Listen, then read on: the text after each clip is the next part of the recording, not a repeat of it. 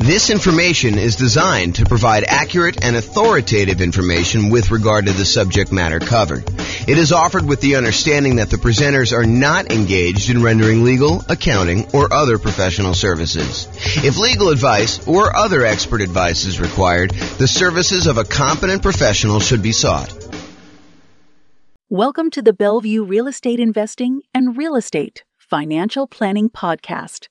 Learn all about investing in real estate in Bellevue, Washington, with a combination of real estate financial planning and modeling with numbers specific to Bellevue, plus syndicated, more generalized recordings of live and pre-recorded real estate investing classes, not all of them specific to Bellevue. Be sure to stay tuned after the podcast for a message from our sponsors. Well, good morning and welcome, everyone. I am your host, James Orr, and today we have a pretty exciting class. I think this is a very practical class. This is the class where you find out my best tips for getting mortgage quotes from lenders. When you're about to go get a mortgage on a property, I think it's prudent to call around and get quotes from a couple different lenders because they do vary. The cost to get the loan vary. The mortgage interest rates can vary a little bit.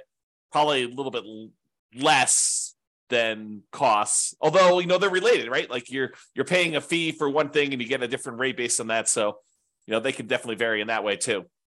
But today we're going to go over some tips for getting mortgage quotes from lenders. You know, I did a whole class before, like a 2-hour version of a class where we talked about evaluating and directly comparing 2 different lenders or 3 different lenders. And I walked you through, like, you know, how you use their kind of like their good faith estimates and their, you know, kind of like closing cost estimates and what their fee structures were and try to compare them. And I showed just how difficult that process really is.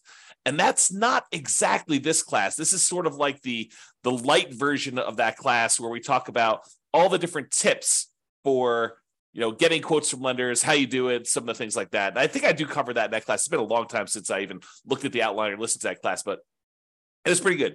Anyway, let's get started today. Tips for getting mortgage quotes from lenders. So finding a lender. Your experienced, investor-focused real estate agent is probably your best source of a referral for lenders. You know, someone who is in the business of working with a bunch of investors, they've got clients closing on loans regularly.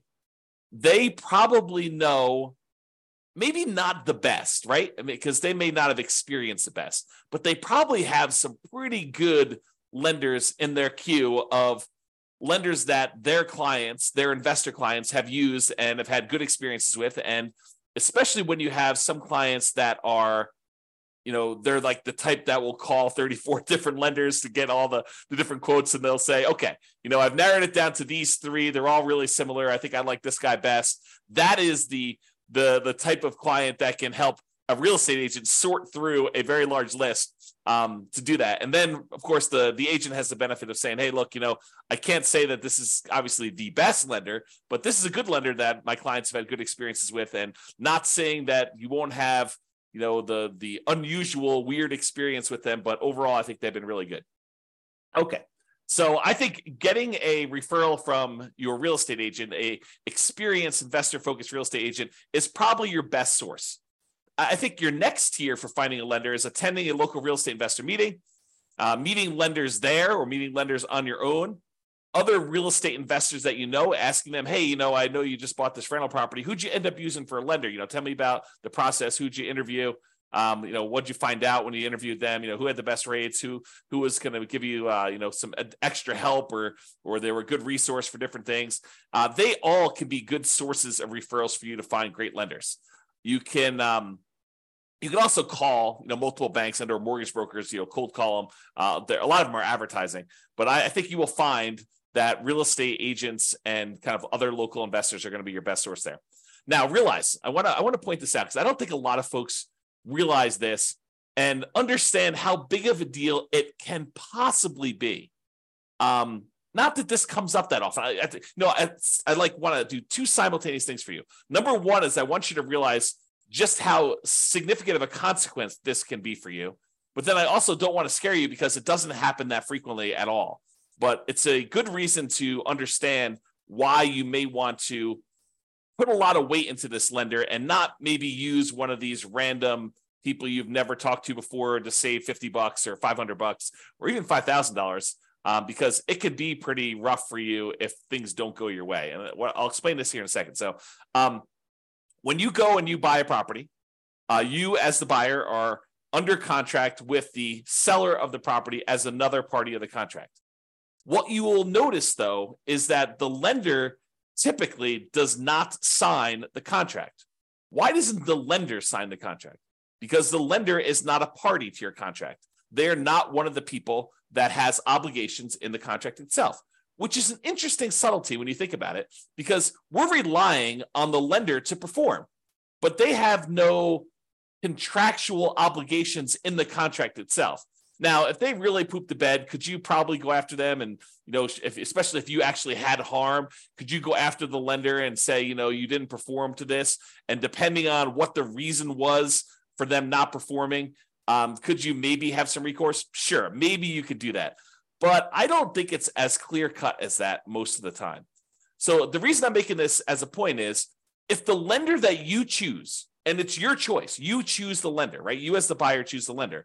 If the lender that you choose does not perform, you, the buyer, are typically the one in default in the contract. You are the one that is in default in the contract. You can't say a reasonable excuse for why you didn't show up to closing with the money is not my lender didn't perform, because you had the choice of which lender to pick. You were supposed to do your due diligence. You were supposed to, check them out, make sure that they were the one that, could get you good rates and could actually perform on the contract that you're in. You can't use the lender as an excuse for you not showing up with money. And if you put up a large earnest money deposit on your contract, you could be at risk of losing the contract.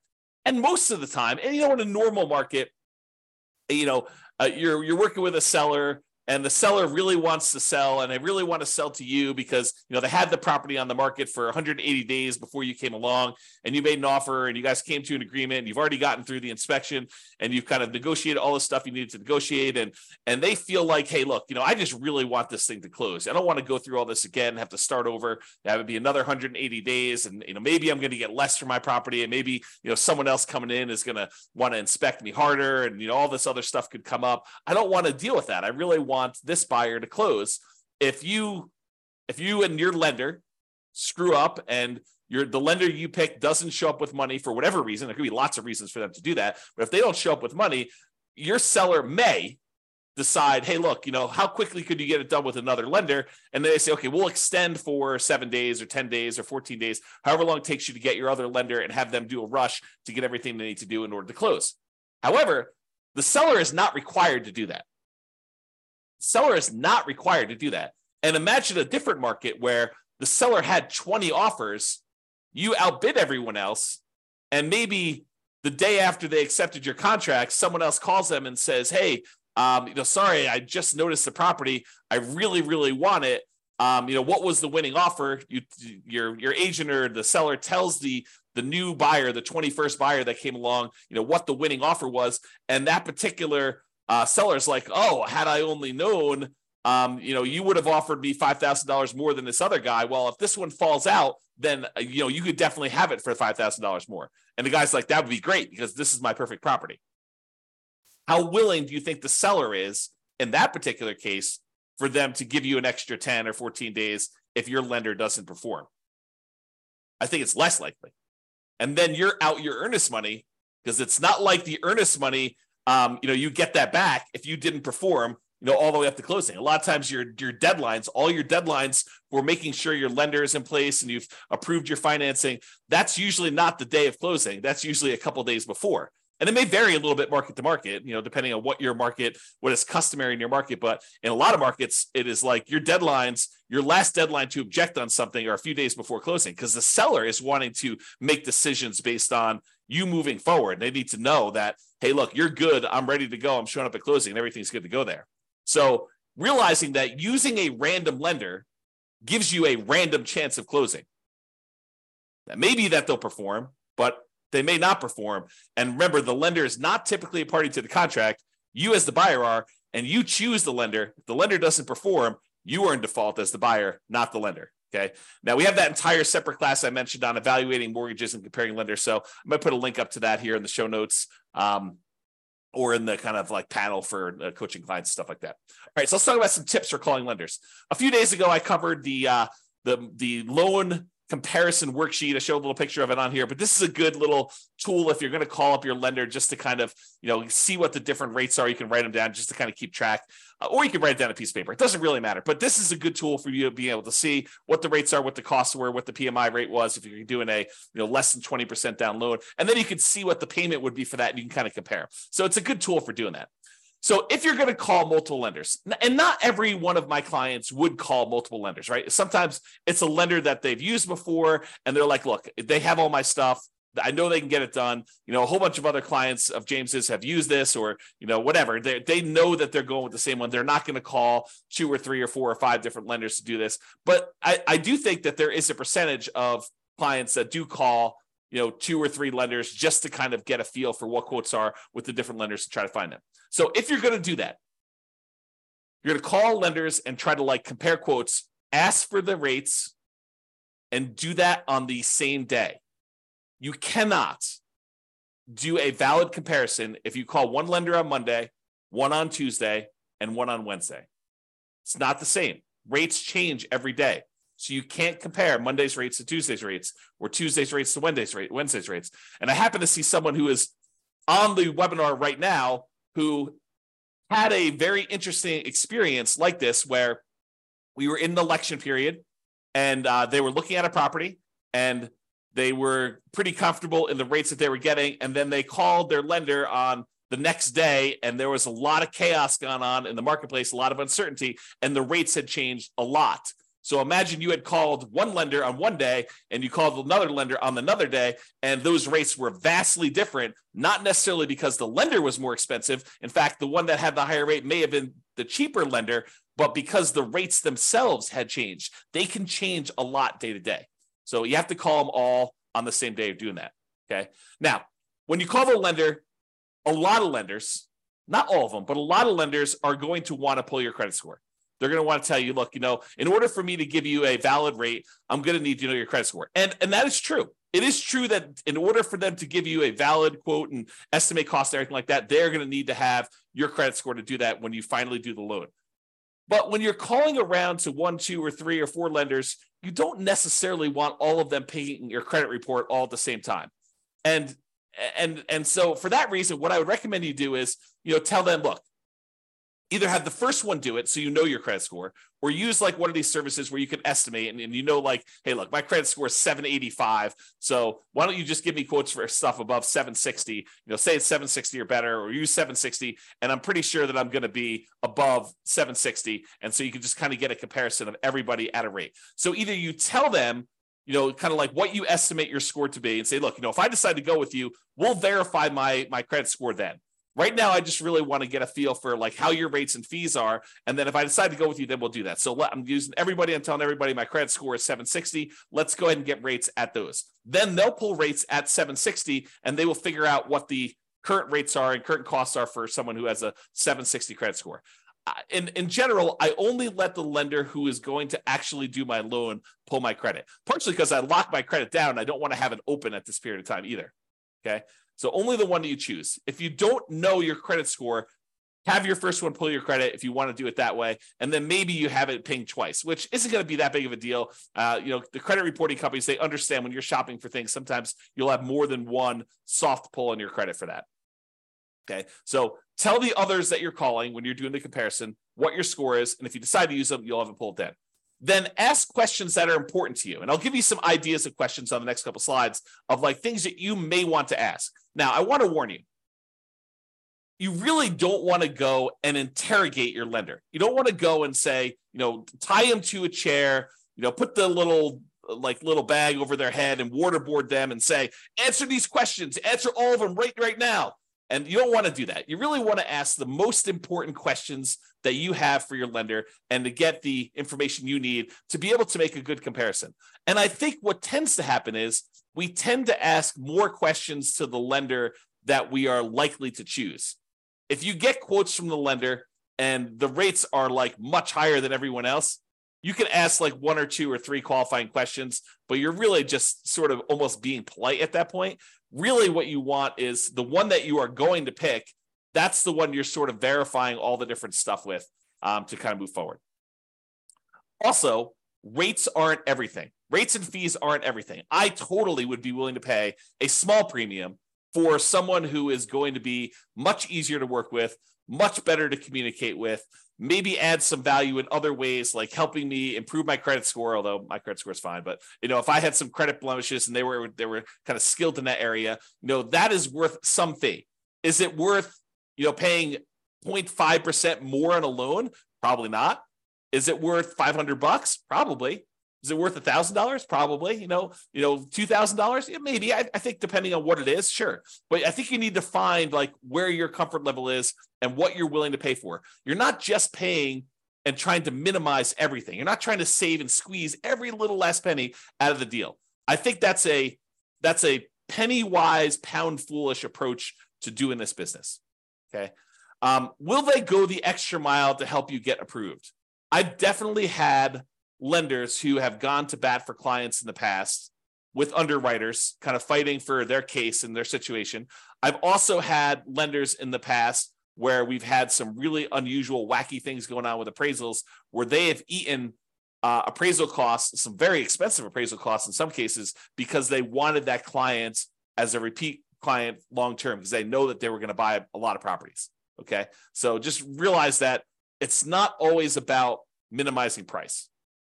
All right, let's talk about some of the lender questions just to give you some like tips for when you're calling a lender and you're asking them some stuff here. So one of the things is, what expertise do you offer for putting the financing together? So tell me about your experience, like what sets you apart? Like why are you different from everyone else? And let them kind of talk about it.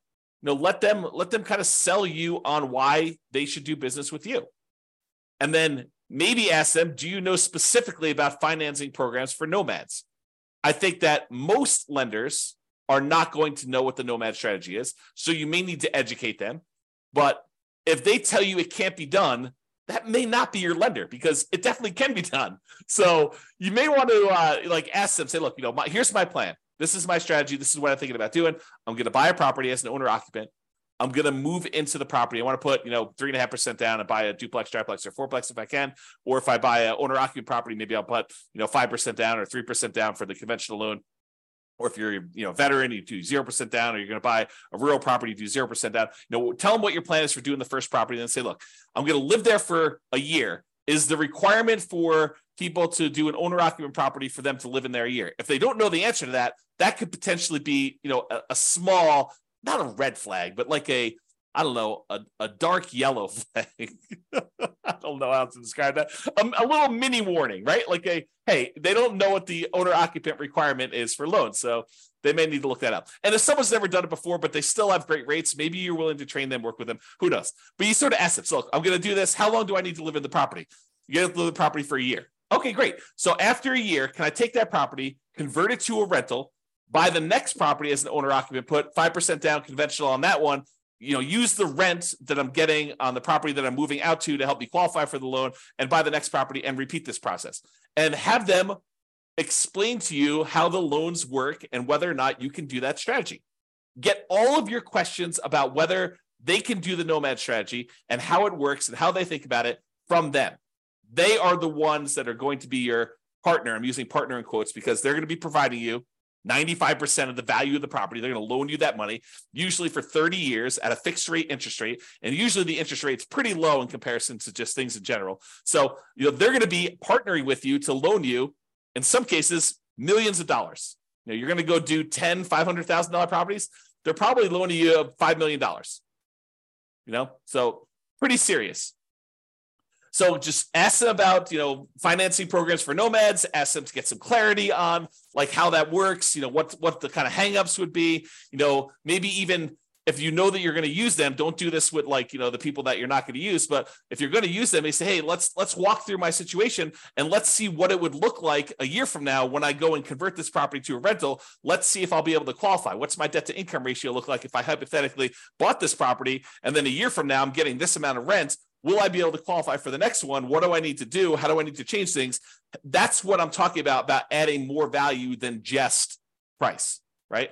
Am I willing to pay $500 for someone who's going to help me plan out my whole strategy and make sure that I can do it and be on my side and help me optimize and say, look, we're going to need to improve your credit score over the next year. You can do this one fine, but we really want to improve that. Here are the things we need to do. And this is what we need to do for the next loan. And, if you can't get this much in rent for this property, we're going to run into some problems. So they'll help you with stuff like that. And then ask them, what are the current rates for owner occupant loans? If you're going to do a nomad or house hacking strategy or something like that. If you're not going to do owner occupant, house hacking, nomad type strategy as an investor, ask them for investor loan rates. What is the rate for 20% down? What's the par rate? No points. And what is it for, someone with a 720 credit score, 725 credit score, 760 credit score? Okay. What's the difference between 20% down and 25% down today? Get ideas from that.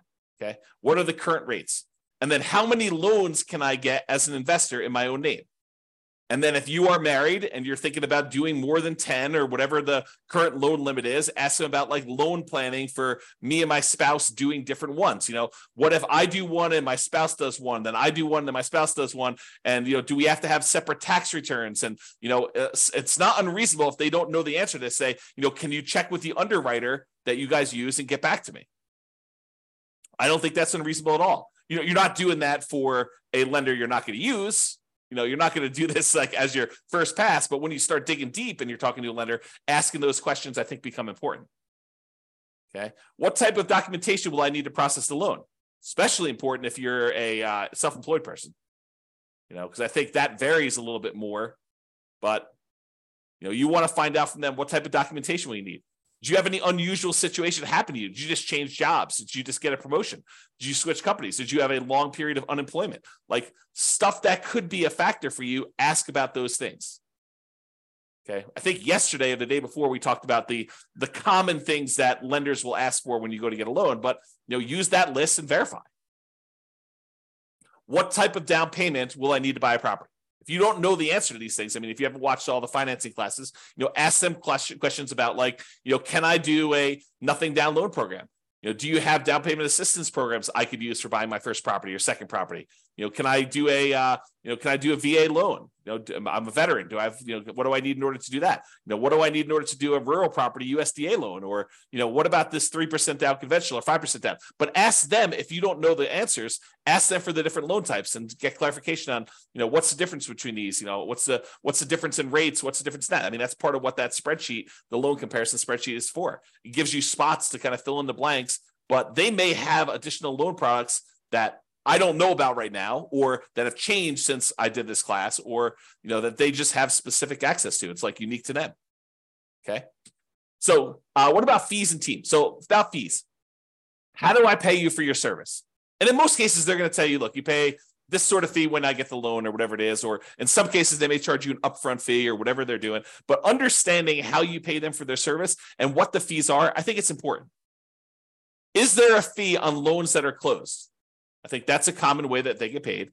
And what is the fee? Is there a fee? It's not written down here, but is there a fee if I don't close? What if I get to the point, we go through, we get an appraisal done, and maybe this particular lender does not have you provide a credit card to pay for the appraisal up front. Maybe they actually pay for the appraisal and they just charge it as a line item on closing. Some lenders do it that way. Most lenders, especially most independent mortgage brokers, will ask you to put your credit card in and pay the appraiser directly. Although maybe that varies a little bit market to market. That's something I don't know. But I think that some mortgage brokers, especially around here, will have you pay for the appraisal with a credit card outside that. A lot of the credit unions, for some reason, they don't charge you for the appraisal up front. They'll just charge you at closing. And one of the weird things about some of the credit unions around here is if for some reason you end up not closing on that loan, a lot of times they'll eat the appraisal. They won't charge you for it. But I don't think that's mostly true with different mortgage brokers. So understand that. Ask them, what if I don't close on the loan? What if I get, a week before closing and something happens Are there any fees I need to pay you? Understanding that if that's really important to you. It rarely comes up, but it could come up. Is there an upfront fee? Ask them that. Is there a minimum fee percentage and or dollar amount? If so, what is it? Some of them will tell you, look, if you're doing these really small loans, it's going to be more expensive than doing like a $500,000 loan because I'm getting paid a percentage of the loan amount. So if you're coming in there and you're buying a $500,000 property and you're putting, 80% down, you only want to get a $100,000 loan, that may be more expensive. What happens if I end up not doing a loan with you? Talked about that. Team, do you have any assistants or staff that work with you that I will be interacting with? You would be surprised. Maybe you wouldn't be surprised, but I think you would be surprised how many kind of setups are such that the loan broker that you talk to, their sole role is salesman. They are out there shaking hands, kissing babies, meeting people, attending meetings. They're the ones that are going out there and generating the business. But once you decide to do the loan with their team, you never hear from them again because they're not the ones doing the loan. They're out there still going to meetings, meeting people, drumming up business, and they have a team of assistants that handle the loans. In some ways, it's sort of like, it's not exactly, but it's very similar to how I worked as a real estate broker. There was a team, it was me and my wife, Tammy, and for the most part, if you wanted to go see a house, most of the time you would see me. I was out there teaching classes. I was there having lunches with investors. I was doing all that different stuff. But then when you actually wanted to write a contract, we'd be out looking at property. You're like, okay, I want to write a contract on this. I would literally get on the phone while we were there and say, Tam, we need to write up this contract. This is the terms. This is what they want to do. And Tammy would take it from there. And she pretty much handled contract to close, that entire stuff. Now, I would get on the phone, answer questions. I would, do some negotiations and stuff like that. But for the most part, Tammy was shepherding your deal in from when you wrote the offer all the way through to closing, and honestly, even after closing. But if you have questions about stuff, usually I was the point of contact to do that. But I don't think that's an unusual setup. Having someone who's really good at, they call this the rainmaker role, right? Like the guy who's out there, gal who's out there generating the business. And then there's the people that they have the detail-oriented, attention to detail, filling out the contracts, following the paperwork, the kind of sitting in the office. And honestly, it's probably a better setup. At least I'll tell you, my experience is it's a better setup. Because if you are constantly distracted, you're like, hey, look, I'm filling out paperwork and doing your contract. And then, oh man, it's 11 o'clock. I need to go show another property to so-and-so. You get like out of your groove and then you got to come back to it later. And you're like, where was I? Oh yeah. Oh, I was doing this. And then things can happen. Right? Like you get distracted, you like go to a meeting. I'm sure this is true of like other people in other jobs where you're doing like your core competency type work. And then you have a meeting in the afternoon and then your whole day is blown because you like can't really go deep into the work you need to do because you have a meeting in an hour and then the meeting lasts, an hour and a half. And then at the end of that, you're like, oh man, I had all this meeting stuff. I don't really have enough time to go deep into the work. And so you're distracted and you're hard to do the stuff that you really need to do. But because you can't switch back and forth easily, I guess is the way to describe it. So you want to know, who am I going to be dealing with? And so in some ways, you want to know if you're going to deal well with them, not necessarily the sales guy. The sales guy could be awesome. It could be like super friendly, friendly with everybody, the kind of like backslapper, really happy, all friendly, be around. And then the person you're working with could be like total meanie who just is like, like not very friendly at all and not very good at answering questions. But I don't know. Not saying that Tammy's that, but that's I've seen stuff like that before. All right. What would I be dealing with you on directly? And what would I be dealing with them on? Just kind of getting some clarity on that. All right. References.